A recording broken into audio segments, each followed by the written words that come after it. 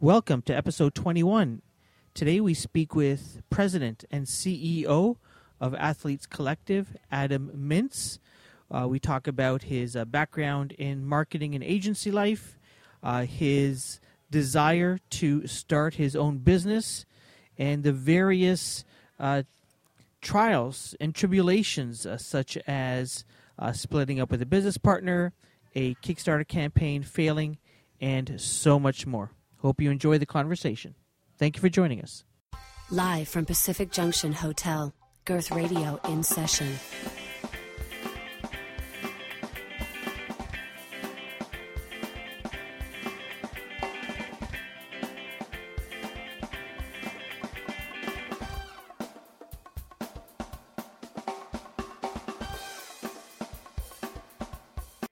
Is enough, so That would be too much.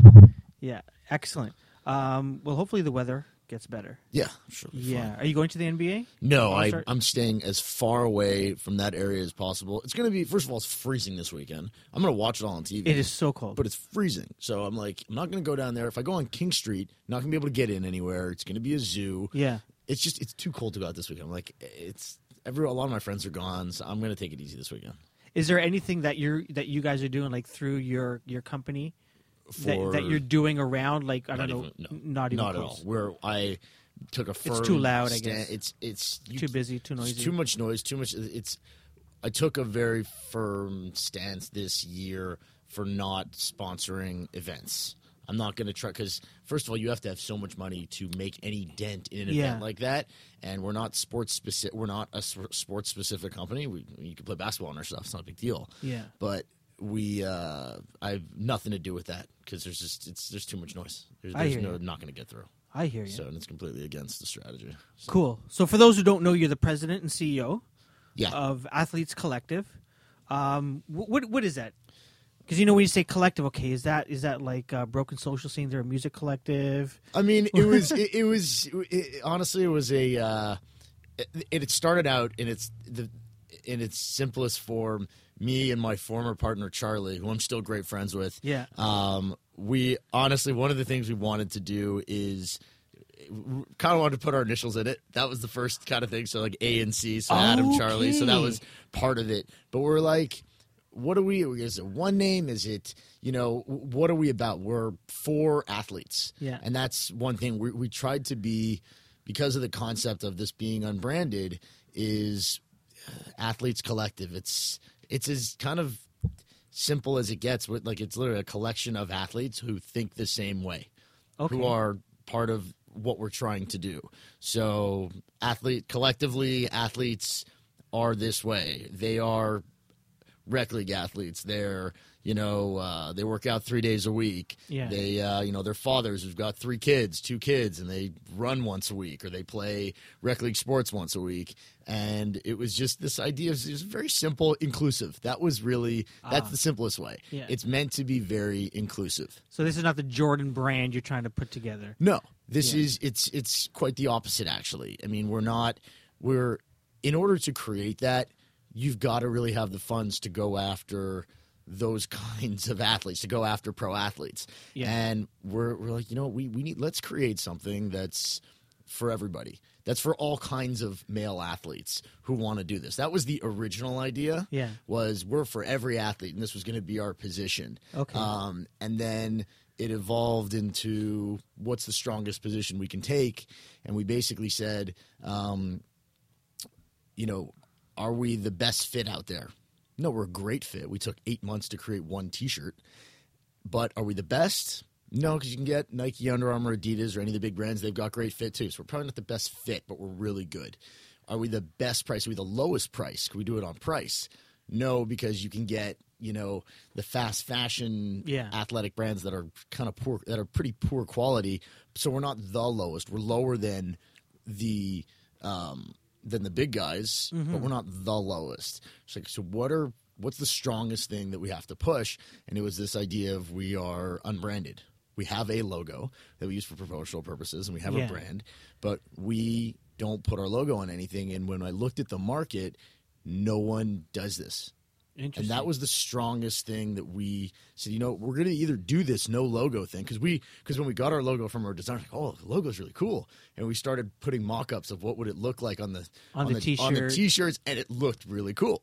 And everyone's like, oh, really like your logo. I would wear your logo. Like, it goes against, we're either going to do this or we're not, or we're going to be, so no one was. And if you look at what the market is doing right now, they're going completely the opposite of where, let's say, casual fashion is going. Mm-hmm. Casual fashion is going much less branded than it ever has been. If you look at what the 90s were in the early 2000s, Tommy Hilfiger. Yeah. Especially that was another one, or someone like Diesel. Everything was huge brands on the clothes, on your casual wear. If you go to a bar right now, a casual bar, or if you go to work, most people don't wear big logos. No. They're very anti-logo, in fact. And if you are wearing a logo or a pattern, just in casual wear, you'll notice most people either it's really, really subtle, because if you're wearing a big logo, it'll be like, oh, you're a, excuse the language, brand whore. Like, oh, sure. Look at you, you're wearing, or you got a Gucci belt on, a big G, or, Hermes, whatever that might be. But if you look at sportswear, it's gone the complete opposite direction. It's bigger brands than ever before. Mm-hmm. And they use that, and understandably so, to kind of make you kind of a tribe member of their brand. Yeah. So you've got that logo across your chest. Nike, Under Armour, Adidas. Adidas to a lesser extent now. They're actually going more minimal branding, less with the three stripes. But if you look at the two biggest, the Nike and Under Armour, bigger brands than ever before. You cannot go into a Sport Check, Sporting Life, any big sporting store, and buy sports apparel for guys, more so guys than girls, without having a logo on it. Yeah, the swoosh or the sort of UA. It doesn't exist. And I get it. So I basically said, you know what? I think there's a lot of athletes out there who want what I want, which is I don't really want to wear as many brands as I used to. Yeah. So curious, like that's very interesting. And on my way here, I was talking to a couple of people down at near Yonge and Queen. And I think there's a Jordan store, and I don't know if it's a pop-up store or not, but there's a Jordan store that opened up, and there were lineups outside. And I got to thinking, I'm coming to speak with you, and one of the things about your line is that there's no logo on the clothing that people see. And I'm curious because I was wondering, is the logo sometimes what people buy? You mentioned, wanting to belong to a tribe, and without loudly proclaiming it, if you wear Nike shoes or a Nike jersey or Under Armour, as you said, people see that. And there's some sort of a status that you get by being a member of that tribe or wearing, clothing with that label on. And I'm wondering if you ever gave that thought or what you guys thought about, if we take the label off and it's not there, do we lose that desire that people are going to have for our product? I mean, yes and no. I'd say yes because you're I don't want to say discounting, but it means you're not going after people who want to be a member of those tribes. And if you look at we looked at it really from who is the consumer we're going after, and that was the most important thing that led to the unbranding. Aside from personally, and I'll tell the story of when it came about. I'll tell that later. But yeah, when you go to the Jordan brand, it's a tribe. It's a status symbol. That was the best word you could have used, which is a status symbol. Why do people want the Jordan, the Jordan 11s, the patent leather? I think it was the Jordan 11s. Sneakerheads are going to get really mad at me if I say it wrong. But the patent leather ones that are now $400 on the reseller market, it's a status symbol. You got those Jordans. You have the Jordan 1s in, burnt orange. Oh, you can't get those anywhere. They only made 5,000 of them across the world. It's a status symbol. And I do get that because, I mean, from personally, so I play a lot of tennis, and I've been a huge Rafael Nadal fan for a long time, since like 2006, since he really hit the scene, 2005. And I used to want all the old Nadal sleeveless shirts that had Nike and all of this stuff. So when I played tennis, you got I felt like I played like Nadal. Yeah. Maybe less of a status symbol, but sure. I loved his look. I liked what Nike was all about. But yeah, it's to get back to my original point. Yeah, we gave it some thought as to, do we lose the status symbol? But then we thought about who is our target market? Who did we make this company for? And we made it for ourselves first and foremost. I was 30 years old when we came up with this idea. you know, I just wanted a shirt that broke up all the brands. Like, I wanted so if I wore Nike shoes and Nike socks and Nike shorts and a Nike headband, okay, I felt kind of silly wearing all Nike. So what if I just had a basic tee that broke, from a fashion standpoint, broke up all of the branding? But I couldn't find that in a tech shirt. I could find H&M shirt, no problem. Yeah. But I couldn't find the tech shirt that fit well, that really did it properly. So we realized that the status symbol for our target market didn't matter. That's the biggest thing. It's the reason. Look at the biggest brands. Look at their ads. Look at the people who are lining outside of the store, the Jordan store, the Nike ID store. Yeah. And I promise you, you're not going to find a single. You'll find a small percentage that's over the age of 35. Yeah, that's so right. Probably most of the people that are lining up, 13 years old if they're really young, to 20 or to 20, 25, 30 years old. Max, yeah. Max. Yeah. And those are the people who care. It's we don't make kids clothes. And it's the smartest thing that the biggest brands are doing. They're highly targeting kids now with, you know, Steph Curry with what he's doing. Mm-hmm. All these kids love Steph Curry now. So they're Under Armour fanatics now. My nephews who are 7, my brother buys them, Under Armour. My brother wears my stuff because he's a 37-year-old dad of 2. Yeah. He's my market, but his kids wear Under Armour. The kids love Under Armour. Yeah. And I've seen his friends, and they all have Under Armour too, and it's really cute. Yeah. But my market, the 30-plus athlete who plays rec league basketball or rec league hockey or plays tennis once a week, they don't care about status symbols when they're playing sports anymore. That's the biggest difference, and that's why it was an easy decision to make. And we're finding that people who are buying who skew that age don't care as much about the status, the logo on their chest, because they know it doesn't really make them play any better. Yeah. It's like, oh, this fits really well. The price is right. Great, I'll grab 4. Sure. And that's what, like a lot of these guys, they'll do that. You can't do that as much with an Under Armour shirt. It's a $40, $50 shirt. You get the one.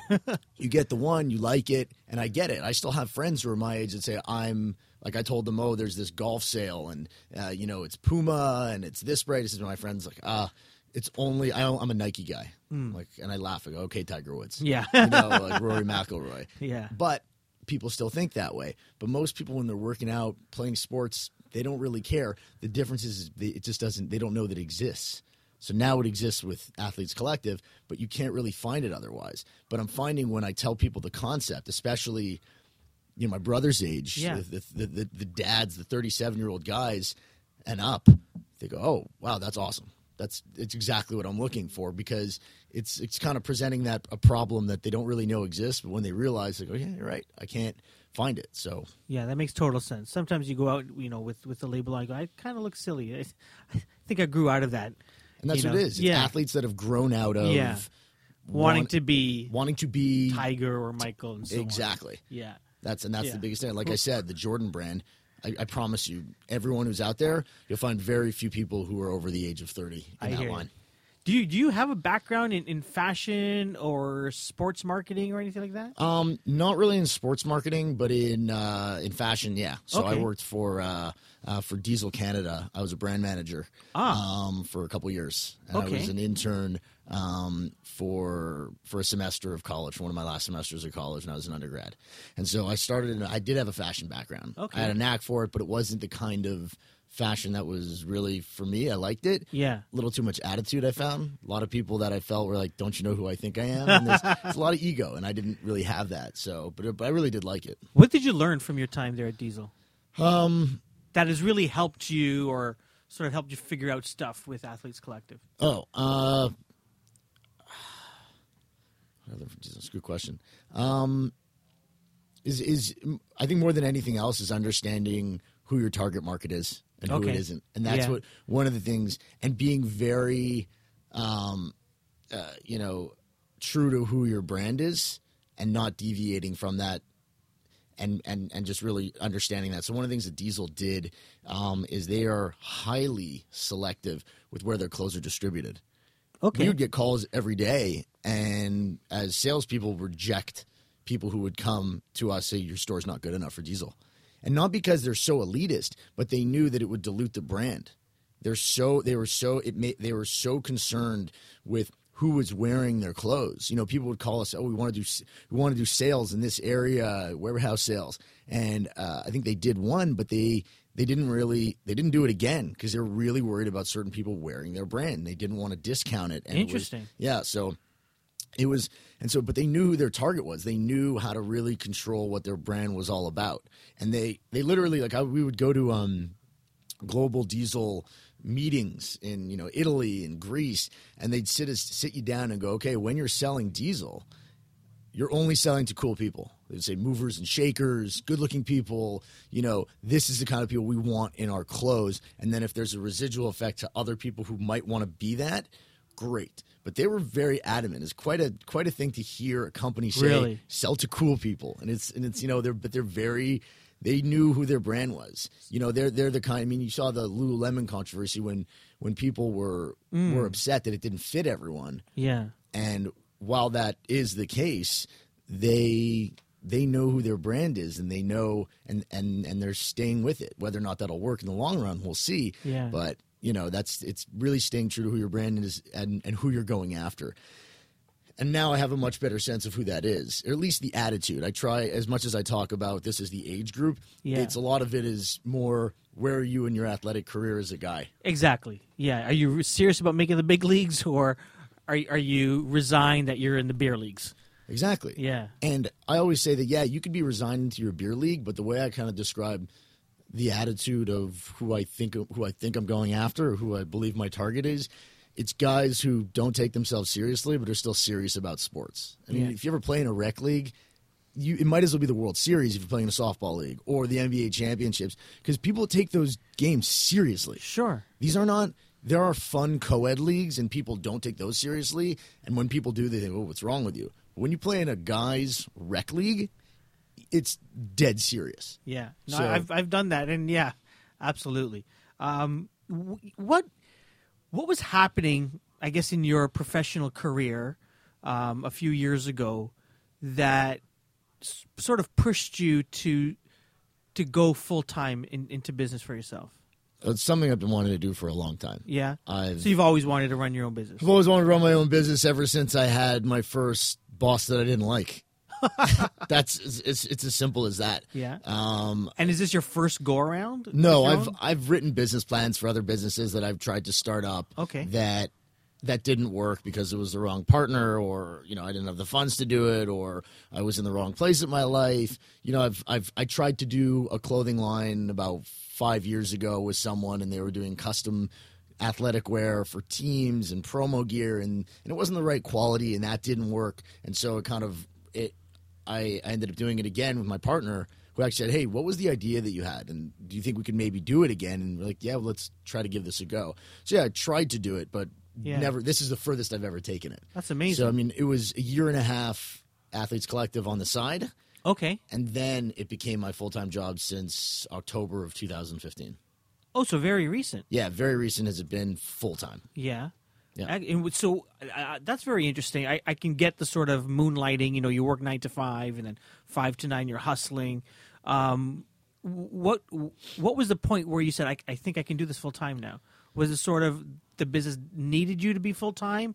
Was there enough sort of income coming in on that side business now that could be your full time business? What was that? I think it was, after we did, we can get into this. We did the Kickstarter campaign this past summer in summer 2015, and saw interest, and then I properly ran the numbers on how much money we spent on marketing versus how much money we actually made, and the ratio was pretty good. And I'm like, you know what? I really think there's a market for this. And we were getting comments back from people go, finally this exists. Wow. Like this doesn't. And I was getting feedback. I said, I think this is something that I can really do. I think there's a market for it. And I was able to convince a private investor to back me. Yeah. And to really, and to go forward with it. It just needed, when we presented the actual potential collection to people on Kickstarter, they said, oh yeah, I'll take 3 long sleeve, 1 short sleeve, 1 sleeveless. This is great. This is, this is what we want.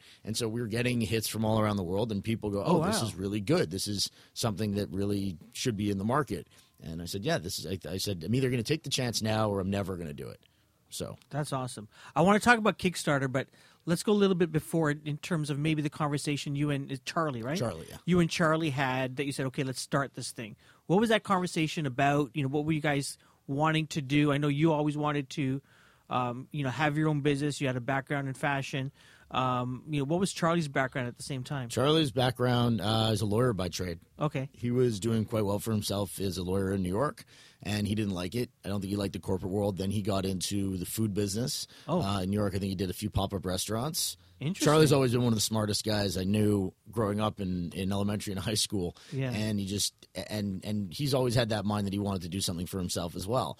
So it was I had come to a point where I wanted in terms of how did the idea come about is like I said before, I was wearing head-to-toe Nike playing tennis, and then I wanted something just to break up all the logos.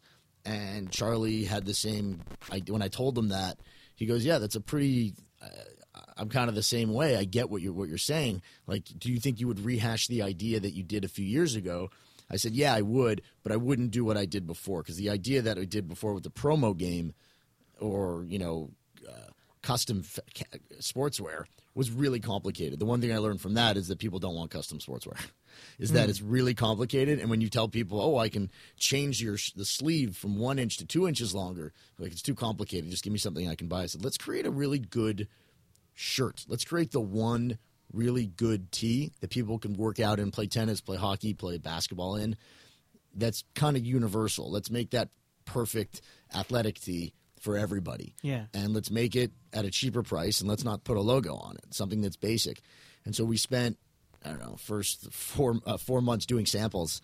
We found manufacturers all around Toronto. We found fabric suppliers, and we tested different fabrics and different fits, and tested them on our friends until we finally had something we liked. We said, it was a very brief conversation, like, do you want to do this? Let's do this. Let's make a business. Let's make a site. Let's do this properly. We'll make a plan. It was a very rudimentary plan, but we wanted to just get it out there, and so that's basically how it happened. Yeah, you talking about sourcing suppliers. I think I read in a recent Toronto Star article that you still have local suppliers. Yeah, still manufacturing in Canada. Yeah. And now, is that important to you? Is that just because it's close that it's easier to deal with? It was it was more so. I'd like to say that we really believe in Canadian manufacturing. Yeah. And it's great. If I can support Canadian manufacturing, I always like to buy made in Canada. It was a lot about convenience, to be perfectly honest. Going overseas requires a much more heavy investment and a lot more time. By working with local manufacturers, they can do samples for us in a few weeks' time. We can talk to them in person. We can tell them exactly what we want. We can show them what we want, and we can talk to them on a daily basis. When you're doing stuff overseas, it's very difficult to do it properly. It's almost a 6-month process. Here, we're able to source manufacturers really quickly and see what we liked and do the runs. It takes them a month to make 400 shirts or so, and so. But if we went overseas, it may take that same month, but the quality control, we don't know what's going on. We can't go over there and talk to them and see what's going on. And so if we keep it in Canada, everything's at our fingertips, basically. Yeah, interesting. That decision to go to Kickstarter and raise awareness, raise funds, how did you get to that point? We got to the point. Was it because everyone was doing things on Kickstarter, it seemed? That was part of it. Yeah. The real decision was we were a year into the business. Yeah. And we started really treating it like a side project, which is what it was originally. Sure. But it really started falling off the wayside. I think we had a few $1,000s left in the bank account. We weren't promoting this thing heavily. We weren't treating it like a proper business. A lot of things were going on in our respective lives with the jobs that we were working, and are we doing this or we're not or this? And we basically had a conversation over coffee, and we said, okay, we're either going to try to do this properly and we're trying to get some funds to build out the line, or we're done with this. Yeah. Or we'll take our respective few $1,000s, put it in our own accounts, and that's it. So we made a decision like, okay, let's try Kickstarter. Let's do this. Let's see if we can get funds from there, because we certainly didn't have enough clout or much of a business plan or really proof that this could be a real business to go to an investor and give us money. It would have been impossible.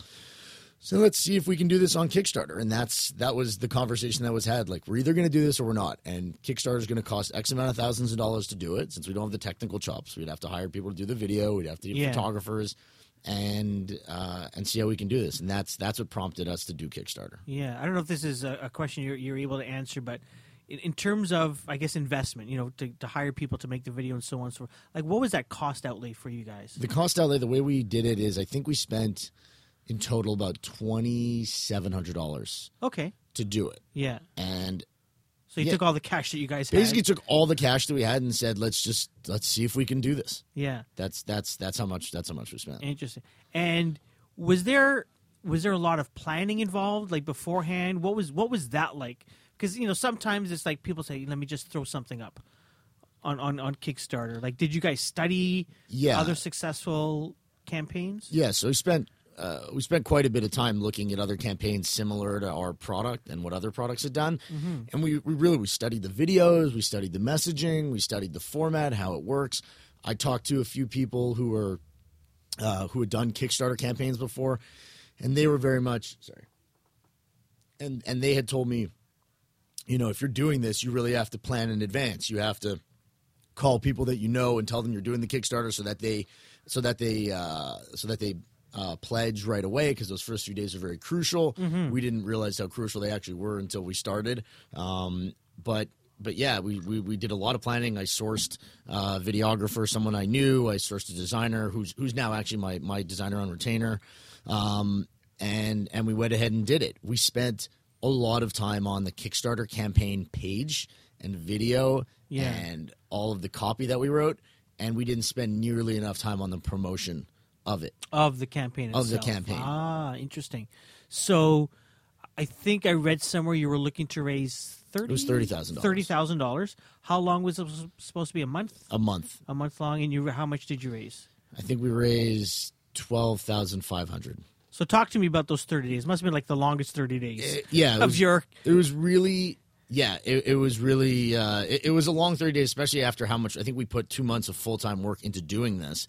And we had the biggest issue, I'd say, is we didn't really understand. We thought we understood Kickstarter, but we weren't Kickstarter people. And that's a very different kind of thing. So what does that mean? It means there are people who put products on Kickstarter who that's basically their job. And they understand how the Kickstarter consumer works.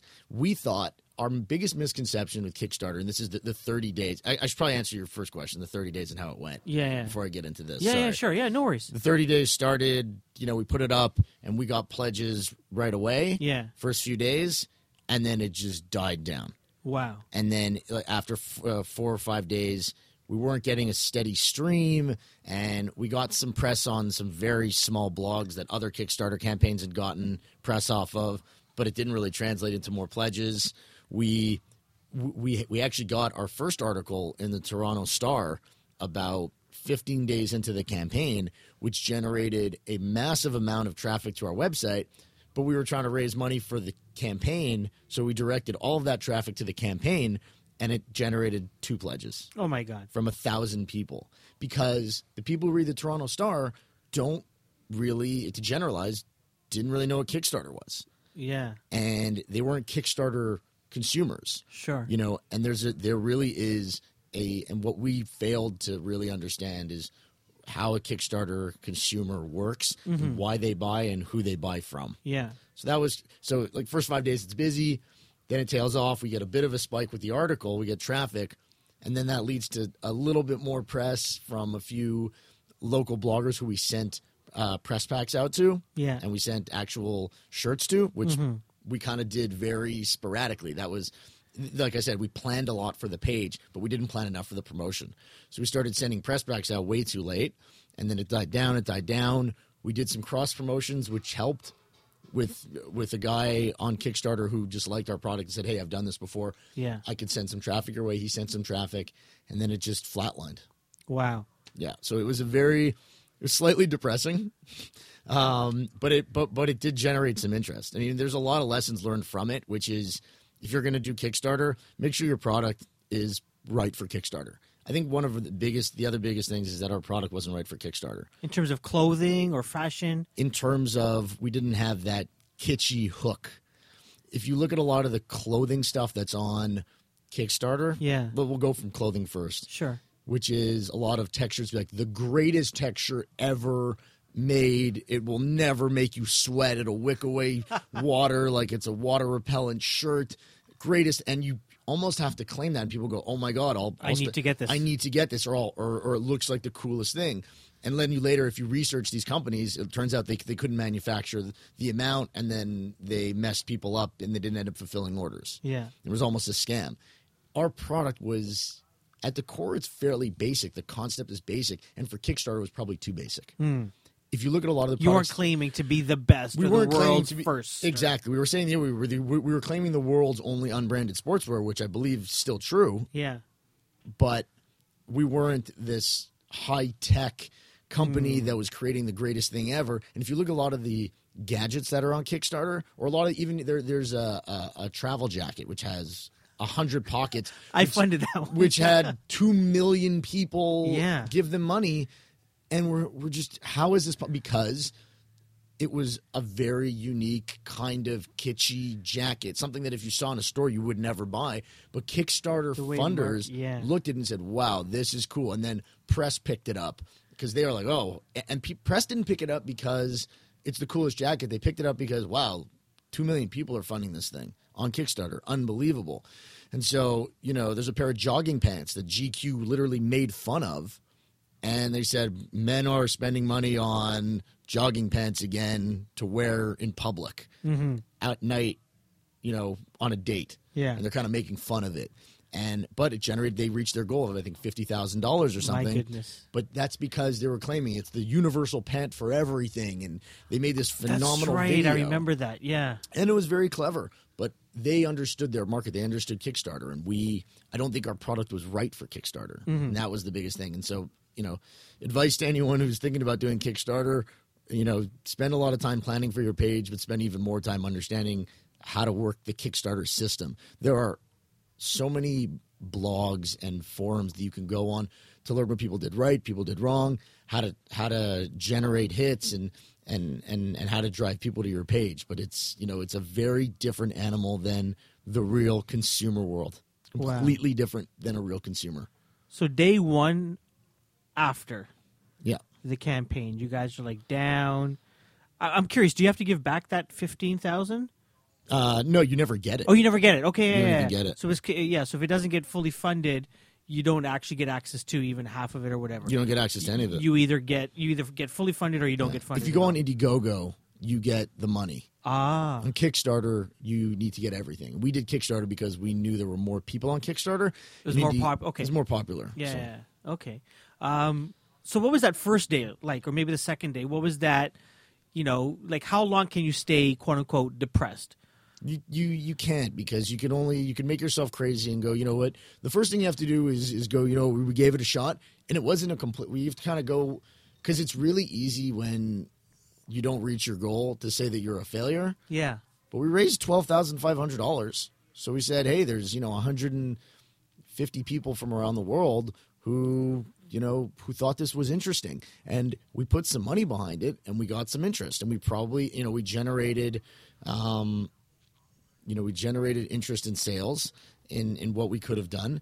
And then, I got a sale off of the Toronto Star article, the first one. Someone called me up and said, hey, do you guys do private label stuff? I said, yeah. So we got a private label deal. So that was really cool. Okay. And so, it was a gentleman. He's a chiropractor, but he trains junior hockey players also. And he goes, yeah, I'd love to order 75 pieces of, put my logo on it. Great. It's phenomenal. And so, so he's like, okay, there's some interest. People think this is good. We got good reviews online from very unbiased bloggers who, tried on our stuff, ran in it, and said it was good. So we had never really done that before. Kickstarter, as much as we failed in the literal sense, I'd say we succeeded in really learning more about our business than we knew that we had. That's interesting. So you didn't look at that failure as, I don't think we should even be in this business. No. Okay. I never because I always believed in the concept. Yeah. I really, because I had friends and family and people who weren't friends and family wearing my stuff and telling me how great it was. And I would see the biggest thing was it's really easy for your friends and family to say they like your stuff Sure. and to appease you. Yeah. But I would go to the tennis court and I'd see my buddies wearing my shirts and they didn't know I was going to be there. Yeah. It's really easy to be nice to your friend. Okay, I'm playing with Adam today. I'm going to wear the shirt, make him feel good. But I would see my guy friends wearing the stuff when I wasn't there, and that to me and these guys are finicky. They're not extravagant dressers, but they like to wear their cotton shirts that say Tennis Canada on it. Sure. But they were wearing my stuff without me being there, so it meant they liked it. To me, that was almost enough to know that other people would like it. Yeah. So it also taught me, it was the first time we ever reached out to press in a real way and did it properly. So, there's a way to reach out to press where people might actually like you and try this on and do it. So, stayed, slightly depressed for a few days, but you kind of had to look at some of the good things. Yeah. So you got press and, getting something written in the Toronto Star is nothing to sneeze at. That was a big deal. You got somebody call you to print off, to do a big order for them. I think I read somewhere that someone from MLSE also connected. Yeah, well, that was another crazy thing that happened. This is what gave us. So like I said, there was talk about something that when that article came out, a gentleman who's a chief commercial officer at MLSE sent me a tweet, literally saying, "Hey, great article. Where are you guys? Are you in any retailers?" Oh. And I said, "No, we're in one retailer. We did some private label stuff for a small tennis boutique." And I said, no. He says, "Well, this is great. And by the way, I saw you guys got picked up by some sports journal. Really cool," which I didn't even know had happened. And so I saw his name, and then I added in the LinkedIn and said, "Hey, do you think you'd be able to talk to me if you have 15 minutes of your time? I'd love to see what you think about my company, and I'm curious." And he was nice enough to go, "Yeah, come by my office." So that happened. So Yeah. this was, like I said, as you're, depressed for so long, but all these other little things are happening when you're actually getting traction and someone goes, "Oh, this is a good idea." And someone who, like this gentleman at MLSE, who just knows way more about the industry than I ever will, Sure. tells you it's good, it validates that your idea is good, because he sat me down and said, "You are solving a problem that exists in the market, and it's a real problem, and I think you're solving it. I think this is a good idea, but you just need a plan now. You need to figure this out." And that was enough to give me enough kind of juice to go and really go after it. That's so cool. Before I forget, Charlie's still a good friend of yours. Yeah, so one of my best friends. No longer in the business. No. What was that like? Him telling you this is not for me. Was it like, breaking up with your girlfriend, or what was that? What was that all about? Not really. I mean, I could sense towards the end of the Kickstarter that he wasn't really that into it. Okay. He basically said, he goes, "I'm just not passionate like you are." And when I said I could get funding, it's really what happened is when I said we can get funding for this and do this properly, is when he bowed out, because he's like, "Oh, this is real now." He didn't want it, but it's literally, he goes, "I just don't." And we had a very candid conversation. And I said, "Listen, I'm almost 100% sure we can get funding from this person, from this private investor, because I've spoken to them." Yeah. And he goes, I said, "Listen, think it over a few days." It was a very honest conversation. And at the end of the day, he said, I'm just not passionate about it. I think you should just buy me out of what I'm doing, and I got to find what I'm really into. And that's all it was. It's a very amicable split. It wasn't like he wanted to do something his way. And not at all. It had nothing to do with that. It was he wasn't into it. It's as simple as that. That's very interesting. Yeah, so you meet up with this MLSE guy. He gives you some advice and stuff, and you grab some funding. I'm curious in terms of, you got some press, you got some interest in terms of people were interested in funding you / buying your product. What did you do from these lessons to then put you in a position where you could quit your full-time job? Well, hold on. It's after I got the funding or before? Because it's two different things. Well, let's talk about before. Before the funding was, what was I going to say? I guess what were the things that you learned that you said this we could really make a go of this? Outside of knowing that you were going to get some money, right? You probably believe that if we did more of A, B, and C, we're going to get more orders. Right. Well, so I think it was, first of all, we needed to expand the line itself. Okay. So that was the first thing, is I needed to expand the actual product line, because we were selling 3 different colors of the same shirt.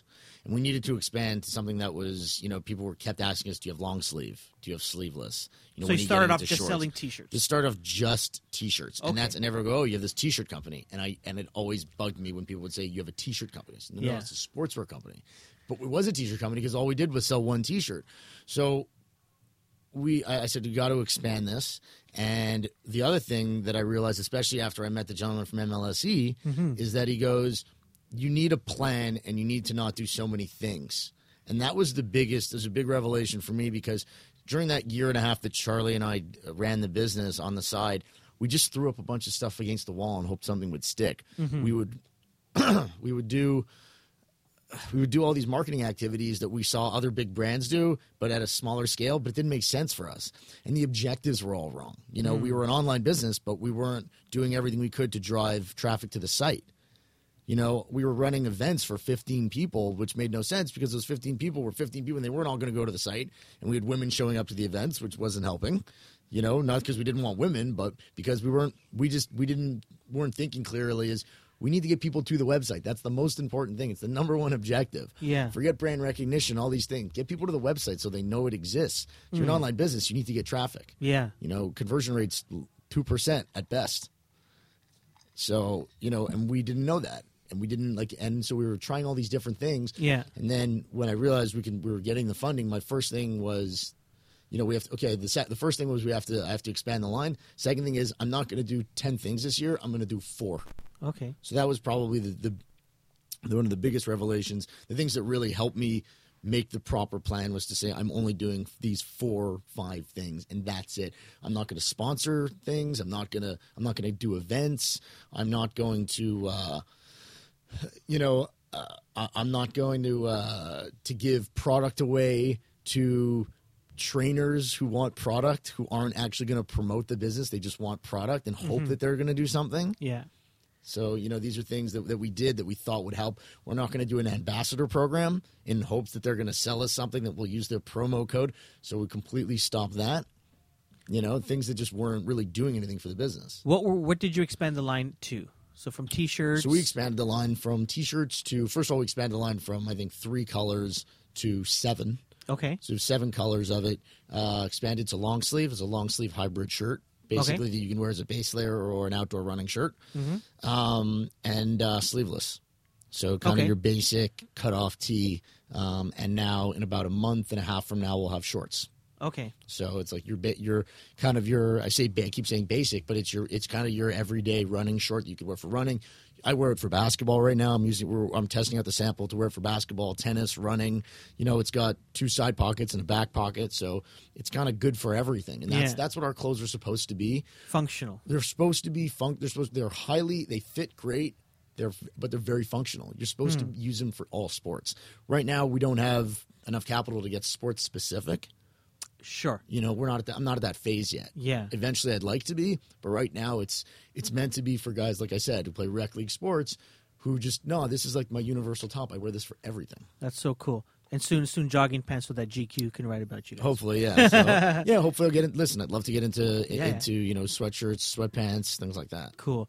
And you said you started focusing on 4 marketing tactics. What were those 4? So the 4. Or what are those? I'd say some marketing tactics are working with a programmatic media buyer to buy online advertising. Yeah. You need to drive people to the site. People have to become aware of the brand. So right now I'm working with a media buyer who is helping me put my ads all over the web, and they're kind of creating a funnel to figure out where is my consumer, where are they coming from. I'm buying ads on various social media sites. So that's the first thing is online media spend.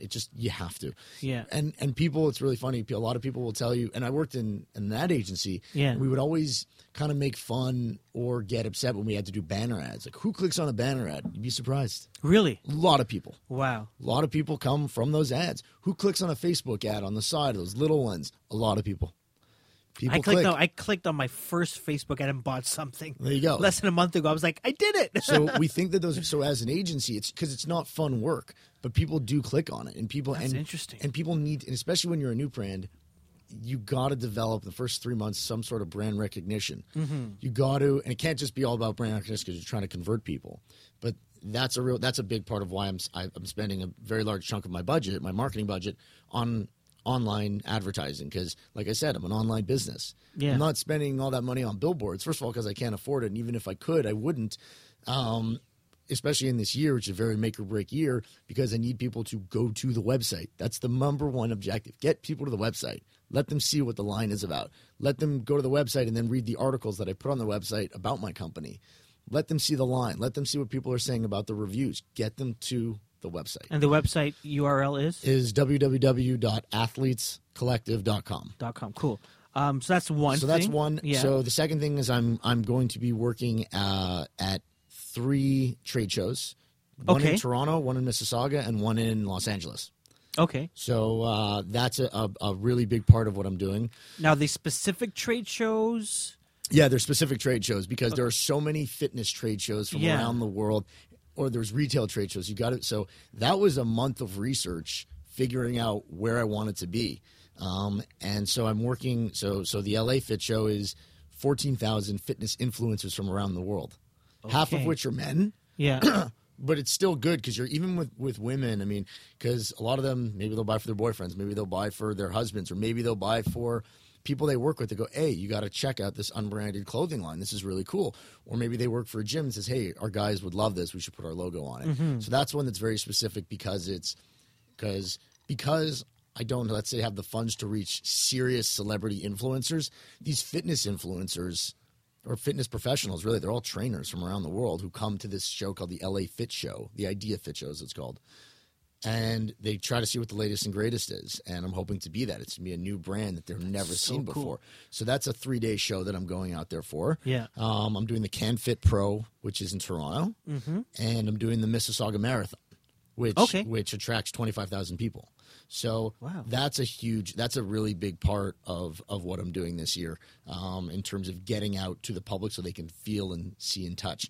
So that'll generate, not only, I'm hoping that'll generate buzz, but obviously it's going to generate revenue because you can sell shirts there. Okay. So it's when people touch, because it's one thing when you go online, you go, I don't really know what the quality is going to be. Yeah. When people can feel and touch, then they can take home. And these are the kinds of people who are more so on social media who will, talk about it. Yeah. Reaching those influencers is important because the people who are buying from me now, they are unlike the people who are waiting in line for Jordans, aren't getting their Jordans, because they're going to get their Jordans, take a picture of it and post it everywhere. Yeah. People who buy my t-shirts are going to buy it and wear it, and that's it. Yeah. So it's one of the toughest parts about in the generation, in this world we live in where everyone is talking about everything they buy, my target market doesn't do that. Yeah. So it's what a lot of brands are now relying on, and a lot of fashion brands are doing a good job, especially startup fashion brands, because they've got 50,000 Instagram followers because they post everything that they do on Instagram. My target market doesn't do that. Doesn't do that, no. They don't go, I got this great new T-shirt. They don't do that. So going to these shows is a way to generate that kind of buzz of people who might do that. That's so cool. But also I'll be able to generate revenue from it. Yeah. So there's that. I mean, I'm one of the things I'm doing is I'm trying to I'll be introducing every month a new design for our shirts. It's called the D Series. Okay. So this is the third sort of tactic? Thing. Okay. Yeah. So there might only be 3, actually, of the main ones that we're doing. Yeah. And I'll try to think of the last one. Yeah. So the D Series. So the D Series is a big part of it because as much as our shirts are all, they're basic. There's nothing on them, and so and that was the point of it. But one of the things we found is when Are you wearing one of your shirts? No, not right now. Okay. because I wear, and people always say, how come you're not wearing your gear? I said, because my stuff is sportswear, and I don't wear sportswear when I'm out. Unless, it's on the weekend, I'm wearing track pants and my shirt, and I'm going to the gym. Yeah. So that's, it's one of the other tough things because people say, oh, you have to be a brand ambassador. You have to always be wearing your stuff. I said, well, my stuff is sportswear. It's very different. I'm not in the athleisure market like Lululemon is. Very different. That's true. So the D Series. Yeah. What I'm really excited about it is because Charlie and I, one of the things we did is we put a few different sayings on it, and we had like hashtag hustle or run period or athlete, and we experimented with that. So on the shirt. In printing, doing screen prints on it, just to give it a little bit more personality, and it worked to a certain extent, but I said, you know what? It's a lot like that tactic is very much like Nike. Nike does that more than anyone else. Is they'll put sayings like, Yes. one of their shirts, a tennis shirt is always causing a racket, and they have those little like hustle your brain out or whatever it Yeah. is. And so one of the things I'm doing this year is doing really small screen prints, working with designers that I know, and hopefully other designers local designers around Toronto, to just give little accents to the shirts to make them appear more technical, because our shirts are, while they are technical shirts that that wick away fabric, that wick away sweat through the fabric, it doesn't have they don't have those really sharp lines and different, I'm not mixing different fabrics to make it look highly technical. Yeah. But realizing that not everyone wants just a plain t-shirt. And so by introducing these kind of limited runs, goes, for guys who maybe don't want just something so basic, it has a little bit more personality. Because, I'm wearing the D series a lot more now because I like something with a little bit more personality, because I've got some personality. Interesting. So sometimes I want to wear something basic. Sometimes I want to wear something that has a little bit more personality. Yeah. So that's part of it. So, I'm going to be introducing one in about 2 weeks from now called the Fast Forward, where there's a small kind of fast forward button on the chest, and then it leads to another fast forward button on the sleeve. So it's just these little things that when you look at, that's kind of a cool design, I would wear that. And so it expands the line without having to cost a lot of money. Interesting. So that's a big part of it. So instead of saying, because every time I make shirts, I have to do a run of 200 to 400 shirts, Okay. which is very costly. Yeah. But by doing this, okay, $1.50 shirt more, no Interesting. problem. And Yeah. then I can give it a little more personality, and expands the line. That is so cool. Is there a fourth one? There's a lot of stuff written down. Those are the three. Those are the three main ones, Those are really the three main ones. And Well, then, like your mentor said, it's you got to focus, right? yeah, and that's really what it is. The fourth one is really developing content for the website that makes it Sure. a little bit more interesting. Yeah. So is the way I'm reaching out to consumers to try to get them involved in the website is I've created a pretty unique fit page with the help of my designer and developers, whereby, I don't know if you ever shop online, I always have trouble figuring out what size I am in an online store, because Yeah. you'll look at the model, you have no idea how big the model is, and you have no idea what size they are. So not only do we say how tall the model is, what waist size they are, what build they are, That's interesting. but what we've done is the fit page is basically one of the things we do when you order a package from us is we include old school trading cards as a fun thing. When guys get it, it kind of puts a smile on their face, and it reminds them when they were a kid. I challenge any guy to open up a pack of 1992 Fleer hockey cards and not get excited by the guys that they're seeing on the cards. So it's kind of a fun thing that I include. It's like, sports are supposed to be fun. That's and it so kind of neat. elevates the brand experience when you open the box. It's a little Yeah. bit, it's a lot of fun. So what I've done is I created trading cards for me and all of my friends or some of my consumers. And basically what you can do is you can rifle through the trading cards, and it gives you their stats. So it'll go and say, if there's a picture of me, it says, okay, Adam is 32 years old. He plays basketball and tennis, and he's 5'8". He weighs 185 pounds. He's a size 30 waist, and he wears a size medium. So you can go, oh, I kind of look like Adam, or I look like, I'm my his friend size, Jeff, yeah. or Garth, or whatever it is. These are all people who are on the site right now. Yeah. And you can go, oh, I would, size large. I'm kind of like that guy. Okay, so now I can, so I can kind of fit myself. So that's one of the ways I'm trying to engage my consumers without it being overly, oh, you should share this with anyone. Yeah. Because it's always cool to have your own sports card, because we've always wanted one. If you've ever played sports, That's it's always kind of really fun. interesting. That's really, really interesting. I know I don't have too much time with you, but I wanted to ask you this, and I think you've talked about this in the past in terms of the importance of advisors and the value of mentorship. How has that helped your business? And if there's any advice you would give to other budding entrepreneurs about mentorship and advisors. I think it's really important. You gotta. Right now, I don't have a boss. I'm running the show, and I know I don't know everything. And it's a lot of people, a lot of entrepreneurs. They go on their own because I can do it better than everybody. But whether or not that's true, you still need people who to give you advice who just know more. Yeah. And I think it's very, very important just to be able to bounce ideas off of them. Mm-hmm. Especially if you're alone, you don't have a partner. to bounce ideas off someone who knows more than you about an industry and who can steer you in a direction and tell you maybe not. Because, listen, you can either take their advice or you don't have to, but it's always good to listen to what they have to say, especially if you're going to make a big decision, because then they'll ask you questions you're probably not thinking about, and they just know more. It's always good to solicit advice from people who know more than you. I mean, I have a nasty habit of talking a lot and not always listening, but with my mentors and my advisors, when they talk, I stop talking. I ask them questions. They give me advice. What should I do? What would you do? Yeah. And you gotta listen. It's one thing. Yeah, I always had this chip on my shoulder about my bosses, especially the ones I didn't respect maybe as much, or I thought they weren't in the company's best interest or in their client's best interest, and they just had egos. But there was a lot of times where so that was my kind of chip on my shoulder. Yeah. But the people who are now my advisors, I fully respect them because I've basically chosen them because I know that they know more than me, and it's kind of a respect thing. So, I mean, because I respect them, I believe that they're looking out in my best interest, that they're not steering me. I mean, we'll not butt heads, but we'll go back and forth on a topic and say, oh, maybe you shouldn't. Why are you including these sports cards?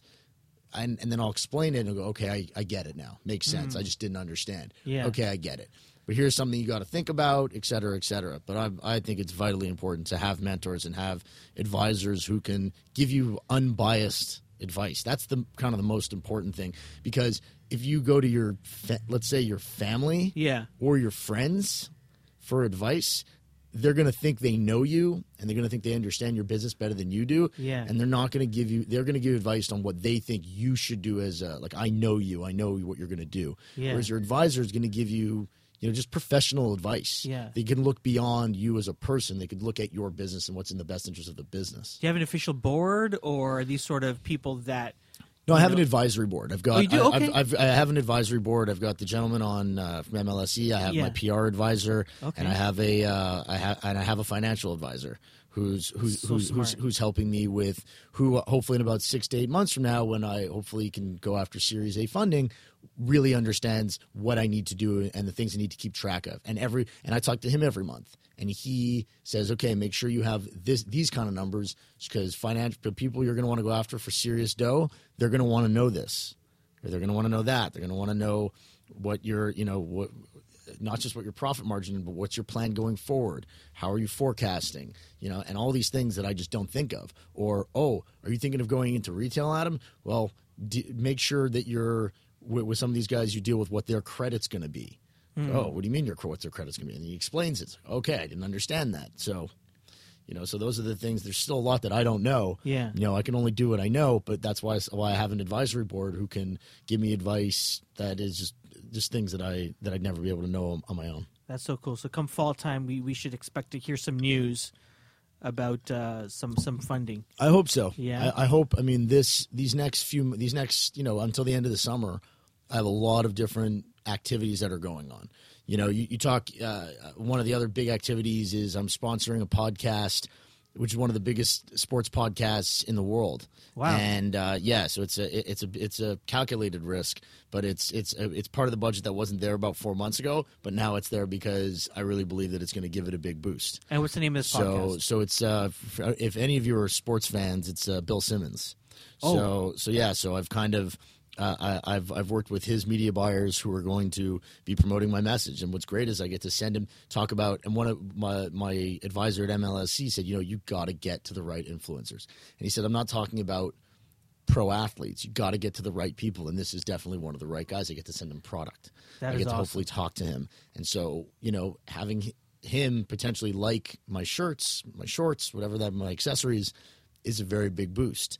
So that's one of the, probably the fourth big thing that I'm doing this year is it's, taking these calculated risks on certain media buys that I think will yield a big reward. That is awesome.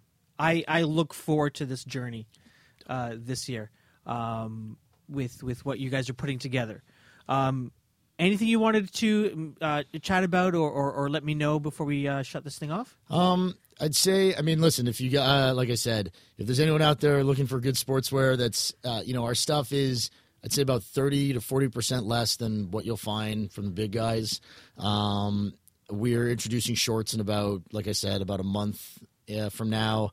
We introduced accessories, wristbands about 3 weeks ago.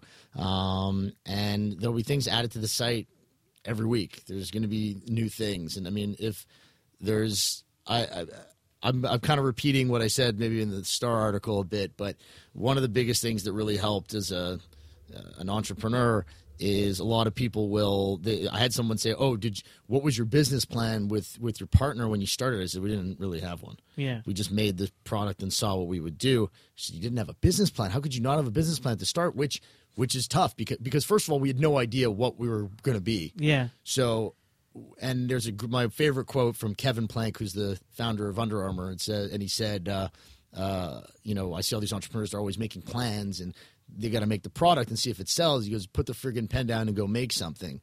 So if you have an idea, that quote is in a photo. It's in a photo, literally. Yeah. It's my favorite quote from him because it kind of solidified what we did, whether or not it was the right way to go. And we didn't have the plan. Now I have a very serious business plan that I'm following day to day, week to week, month to month. Yeah. But at the beginning, people are so concerned with, well, what are we going to do in 6 months from now? You don't even have a product yet. Go make the product. Go make the service. See what it can be. Test it out. People are afraid to test things out because people might not like it. And that's a scary thought for a lot of people. But if you have an idea and maybe a little bit of money, if it costs you a few $100, go spend it and make the product. If it's a product, go make the product. Go make your T-shirt. Go make your sweatpant. Go make your headband, whatever it is. And do your screen print, whatever it is you want to do, go and make it and test it and see if it can be something. And a lot of people don't want to do that. The scary thing of leaving your job is a whole nother thing, and I can't tell people to do that. Yeah. I'm in a very fortunate position that I got funding and able to do that. But if you don't find out what your product's going to be and if people like it, you'll never see if you can do it. I mean, I'm happier than I've ever been doing this. Yeah. I'm excited every day, and I'm scared out of my mind every day. Absolutely. Like, people think every entrepreneur is like this uber confident, like, I'm a confident guy, but there are times where I'm like, is this the right thing? I don't know. So you're shaking inside, saying this better work. Sometimes you're like, this better work, or you sure. don't see sales for a couple of days, and you call, I don't see, I see a lot of traffic on my site, and no one's buying anything for 2 days. I call my developer, and I'm all scared. He's like, Adam, you got to calm down. It's 1 day on, 1 day off. And you're in control, right? It's not like, you work hard at, before where you used to work, and you don't know whether you're going to move ahead or not. And that was the biggest thing. That was my biggest gripe with working in the places I worked. I learned a ton from them. So Sure. I don't want to discount what I learned. I learned an absolute ton, but I didn't like being reliant on people to move up in the world who basically had control over my life. And I ended up having to do things I didn't want to do or I didn't agree with because they were in control of my livelihood. Yeah. So that was kind of the thing that it's what I'm liking a lot better now is listen, if I succeed, it's because of myself and the people who are helping me. If I fail, it's on me. It's not because a boss didn't like me or because I butted heads with a boss or I wasn't good at inter-office politics, which I was not. Yeah, totally get that. So, Adam, thank you so much. No, thanks for having me. Yeah. Go to athletescollective.com and check it out and go buy something. Let's support some Canadian entrepreneurs. Thanks a lot, Adam. Thanks.